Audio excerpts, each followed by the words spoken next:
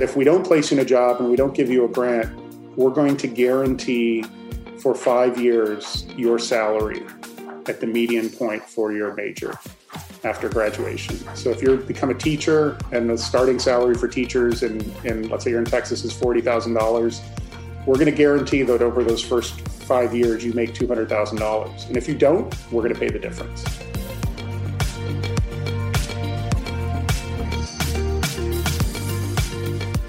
Welcome to Acton Line, a product of the Acton Institute for the Study of Religion and Liberty. I'm Gabriel Jaja, producer. You just heard Dr. Pano Kanelos, president of the new University of Austin in Texas, speaking on the importance of intellectual openness and dialogue that is free from leftist ideology on college campuses. Today on Acton Line, Dylan Paumann interviews Kanelos to dig deeper than the social media hot takes to discover the truth of what the University of Austin in Texas is really all about. You can find additional resources in the show notes of this episode, as well as previous episodes on our website at acton.org/podcast.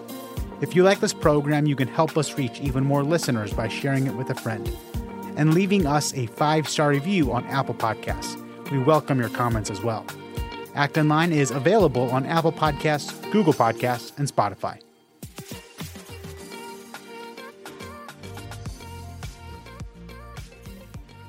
Well, hello, everyone, and welcome to Acton Line. My name is Dylan Paumann, and I'm a research fellow here at the Acton Institute and executive editor of our Journal of Markets and Morality.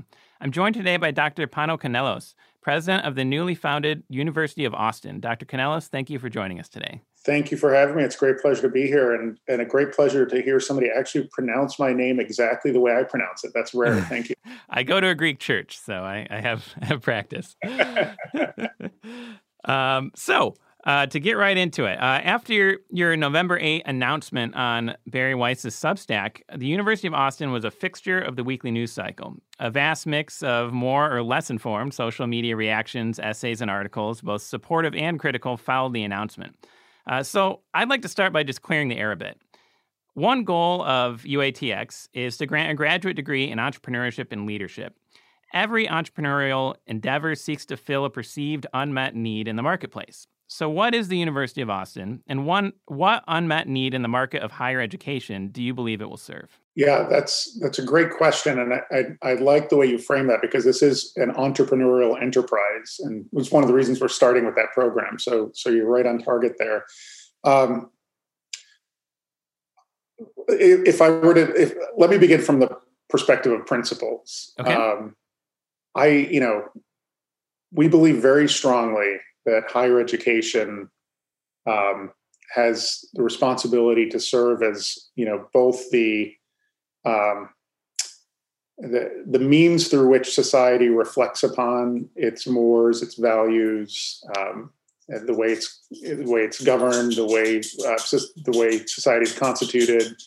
That the purpose of higher education is to provide society and individuals the means to think more clearly about important issues. In order to do that, we believe that universities have to be radically independent. And that if universities are not independent in a core sense, meaning that they lean too heavily in a political direction or they're too excluding of multiple viewpoints, universities aren't serving their purpose. So what we're trying to do is start a university from the ground up that will be grounded in open inquiry and civil discourse as the guiding principles. That'll be a place where one's politics are practically irrelevant because we're focused on larger human questions. I think most universities have these ideals somewhere in their DNA. But universities are not acting upon those principles vigorously enough for the times in which we live. Somewhat relatedly, in terms of the entrepreneurial opportunity, University of Austin boasts on its website about its novel financial model. With U.S. student loan debt at $1.7 trillion, new approaches to financing higher education are sorely needed today. What will be different about the costs and funding of UATX, and how does this financial model fit with that broader principles and mission that you just outlined? Yeah.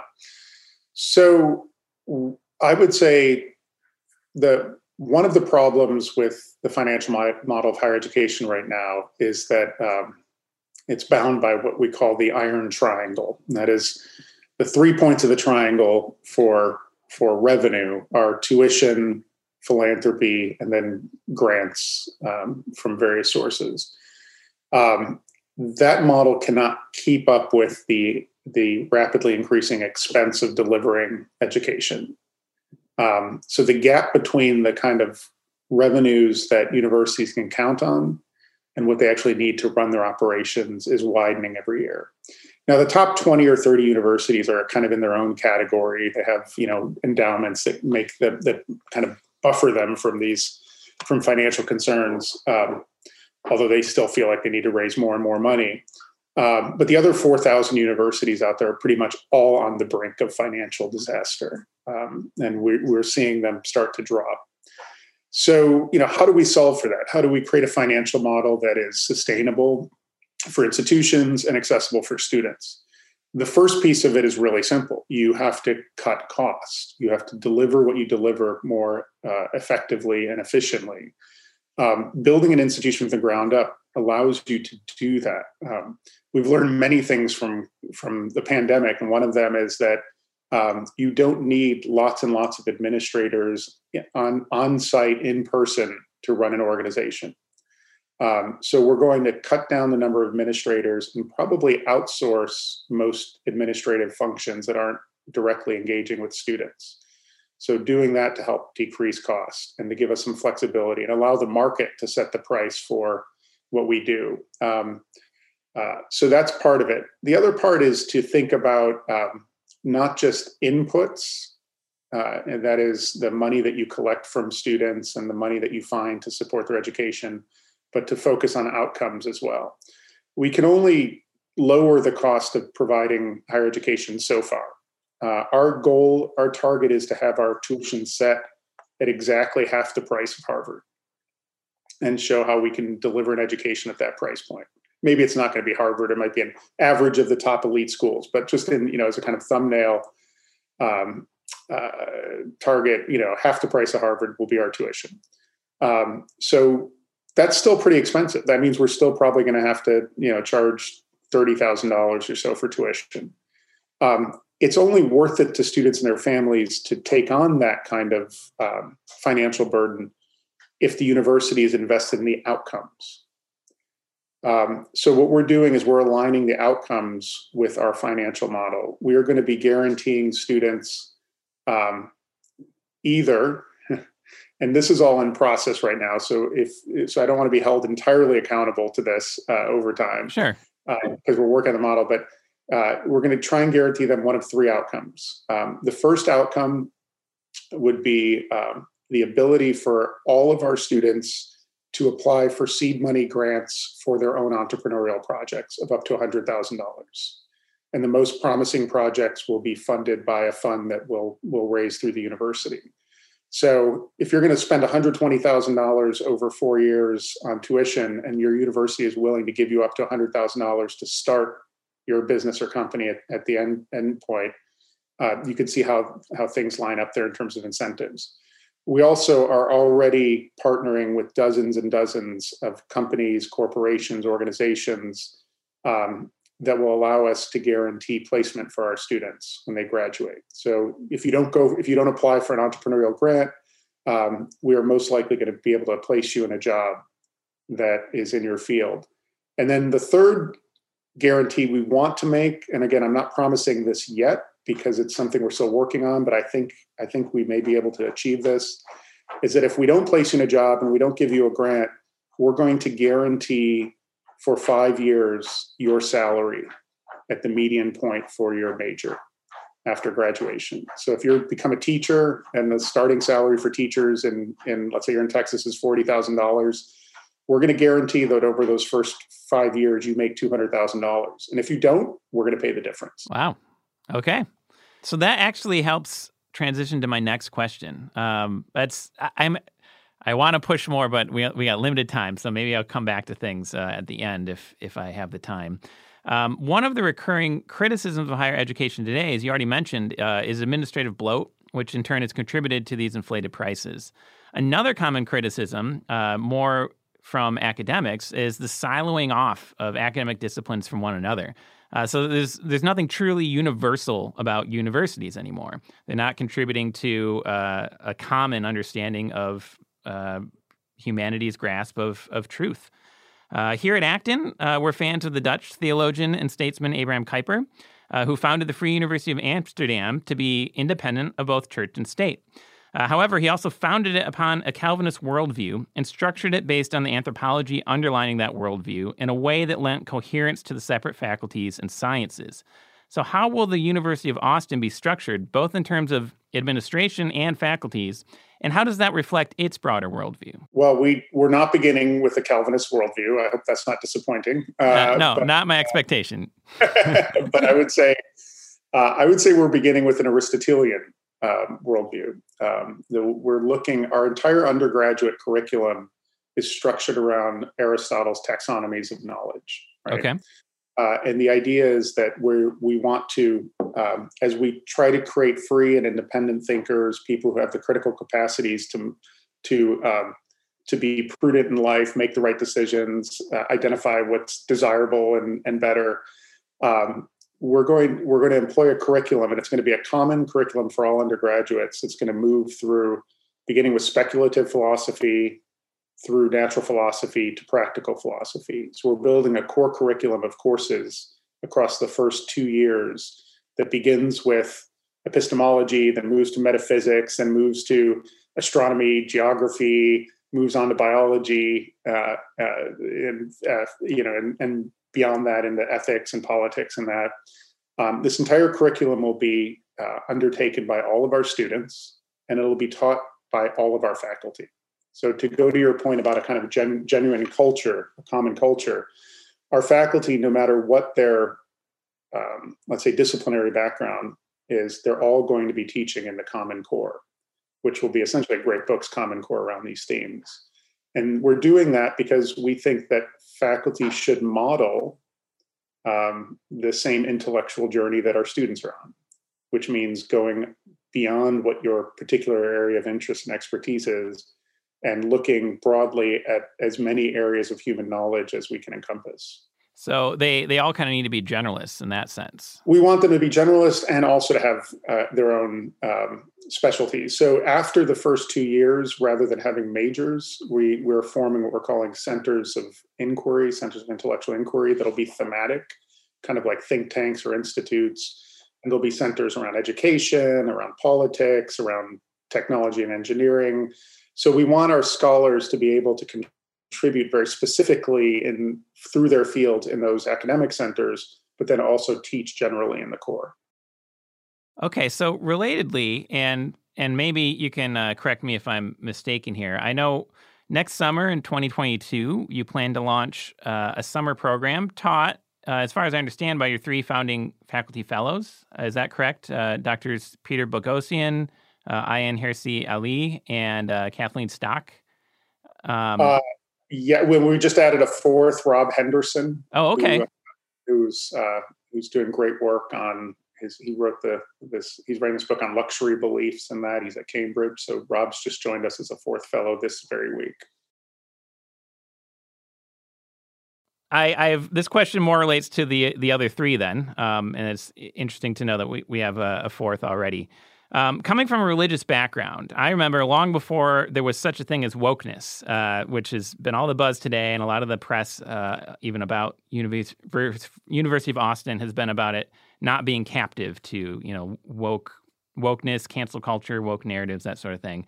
But I remember 2 decades ago when I first entered college, that deeply religious, usually conservative parents and students were commonly skeptical of state universities precisely because they didn't want their deeply held values to be the object of attack and mockery by tenured professors. This trope was as recently portrayed as in the 2014 film God's Not Dead, which I do not personally recommend, but it serves to illustrate my point that this is still kind of in a certain demographic. It's still part of their mindset. Now, Dr. Bogosian is author of a book titled A Manual for Creating Atheists. Professor Ali is known for her criticism of fundamentalist Islam, but also for being famously atheist herself. And Professor Stock, despite coming under heavy criticism for her comments on transgender identity, is a feminist scholar. Has been described by the Times as a, quote, left-wing lesbian. Now, I know as an academic that people, every professor has to teach things they don't necessarily believe themselves, and good professors can do that. But I would expect that religious conservatives would be a natural demographic group looking for the sort of school that the University of Austin aspires to be. So what would you tell interested parents and students who look at this faculty list and might see very little apparent common ground with their own values and worldview? Well, I would say that the initial founding faculty fellows we have were not selected because of their political views or even their worldviews. They were selected because these are people who've shown great courage in times of where institutions are trying to suppress ideas.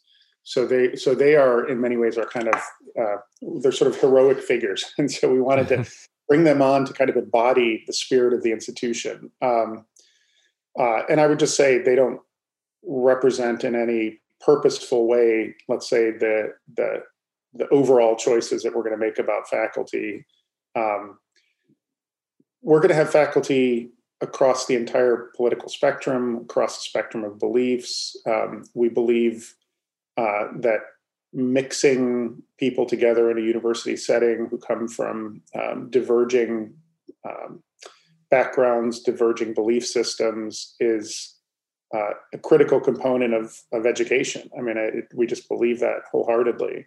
I will say the one thing that I think universities has lost that we're trying to replace or try to replenish is being alive to the possibility of the transcendent.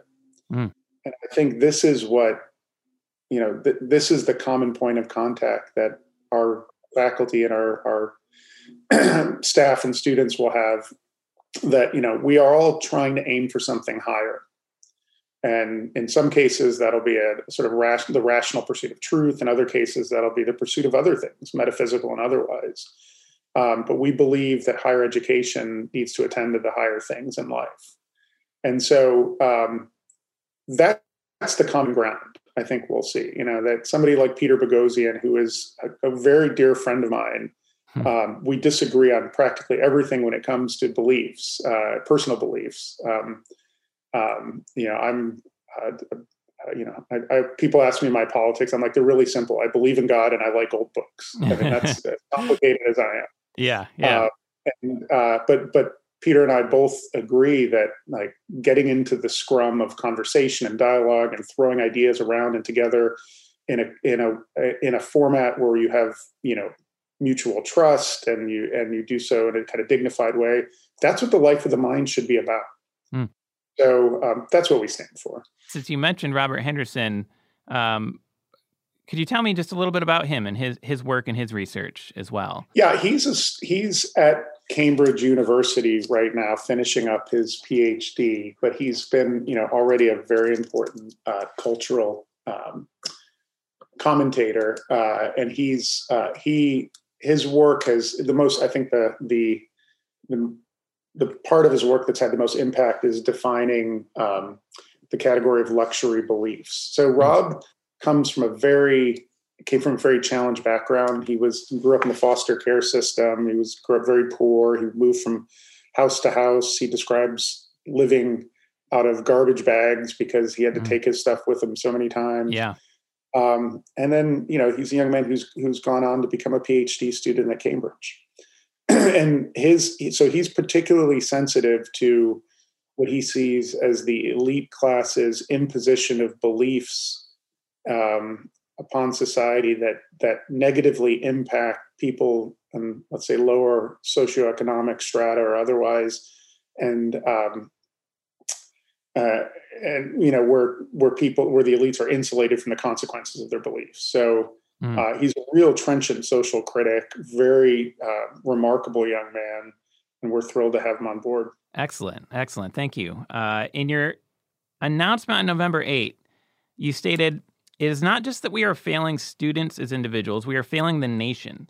You've touched on this a little bit, but I'd like to hear more about what civic value does, or at least should, higher education add to a liberal democracy like the United States? And how do you see the University of Austin as filling that role? Well, I mean, look, I think it's beyond obvious now that the major social crisis we're facing is one of polarization, tribalism, of people turning away from each other and against one another. And I think universities have a responsibility to help us change course. All right, to help bring people together in conversation and dialogue, to help us develop the tools to be critical of our own beliefs, so that we can what we hold, the beliefs that we hold responsibly. I don't know what other institution we can turn to in society today that can move us back towards a position of tolerance, a position of empathy and understanding. I think universities have a tremendous responsibility to shape young people in ways that will move us back towards one another rather than turning away from one another. If I may end on a provocative note, in the 1997 film Good Will Hunting, one of my favorites, Matt Damon's title character has a confrontation with a Harvard grad student at a bar, in which he tells his opponent, "You dropped $150,000 on education that he could have gotten for $1.50 in late charges at the public library." Up to this point, I've been purposefully challenging you to make your best case for the University of Austin. But how would you answer those who think the solution to the problem of higher education today is not a university at all, but some other entrepreneurial model, whether trade schools, research institutes, decentralized online courses and forums, or I suppose a public library card in the case of Good Will Hunting? Why should parents and students choose a university in general? And how will the University of Austin in particular contribute to the value of universities as a whole? Look, I think it's perfectly reasonable for people to search for alternatives outside of the system that we have of higher education. And I think for some people that is that's a much better path for them to take. However, higher education is the endpoint of a process of maturation and development that begins, practically in the cradle. And in many ways, the reason that we have higher education is to allow students who have mastered skills come to understand the world in terms of sciences, humanities, et cetera, through their K through 12 education. The purpose of higher education is to turn a critical eye back upon everything that they've learned up to that point, so they can be fully developed adult human beings. For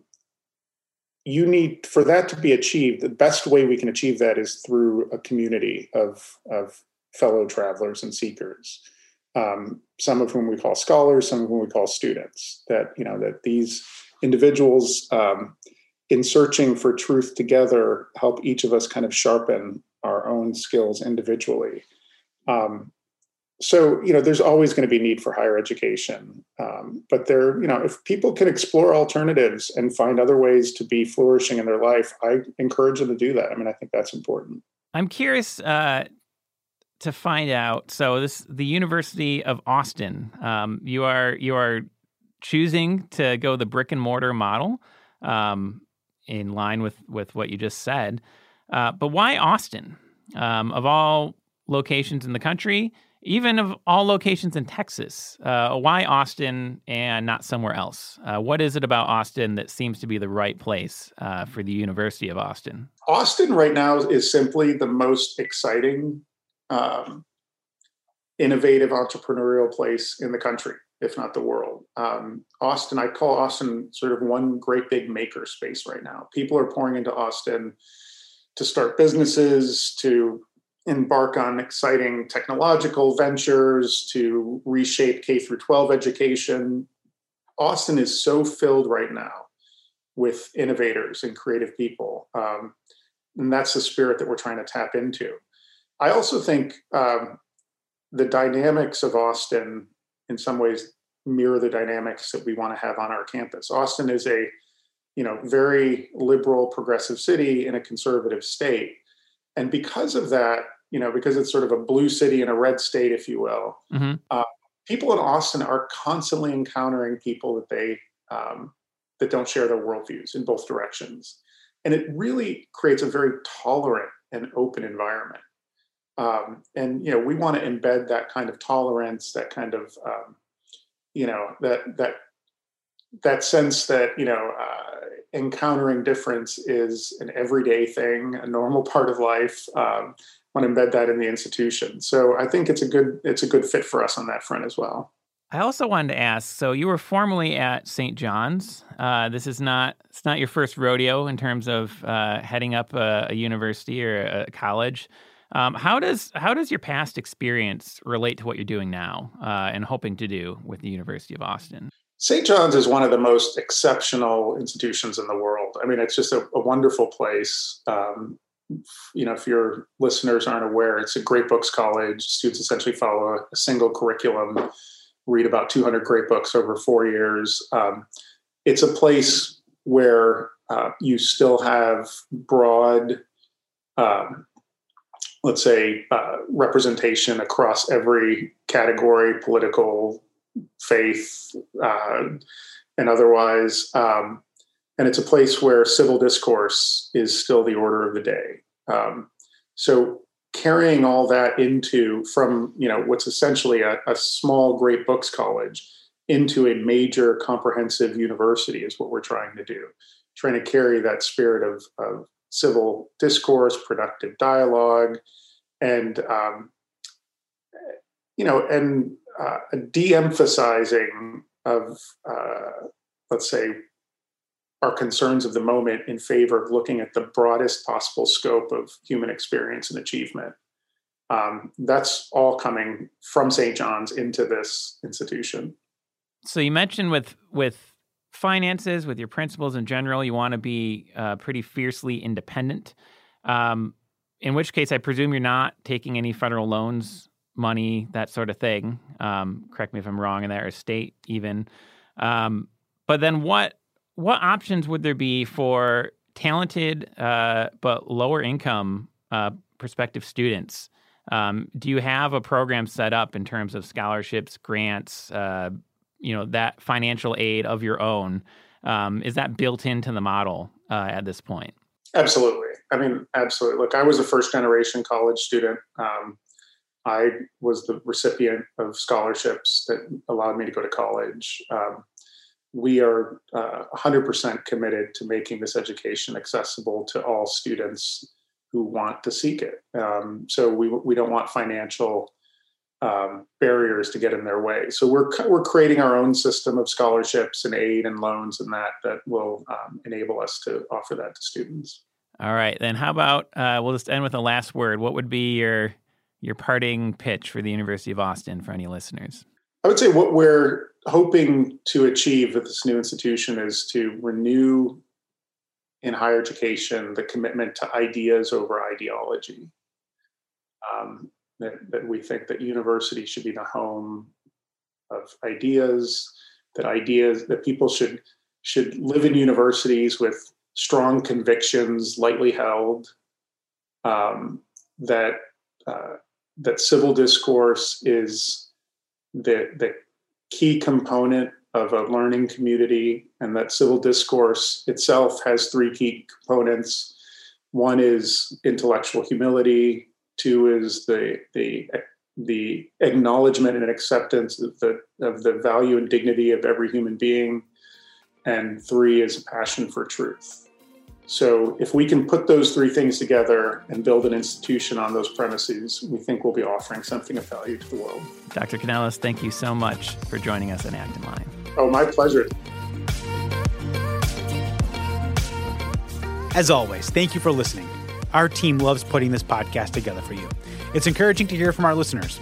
Feedback is incredibly important to us because it lets us know what you'd like to hear more of, including the kinds of topics you're interested in most. If you have comments, feedback, or ideas for a show topic or interesting guest, you can email our team at producer@actonline.org. acton.org. Until next week, for Acton Line, I'm Gabriel Jaja.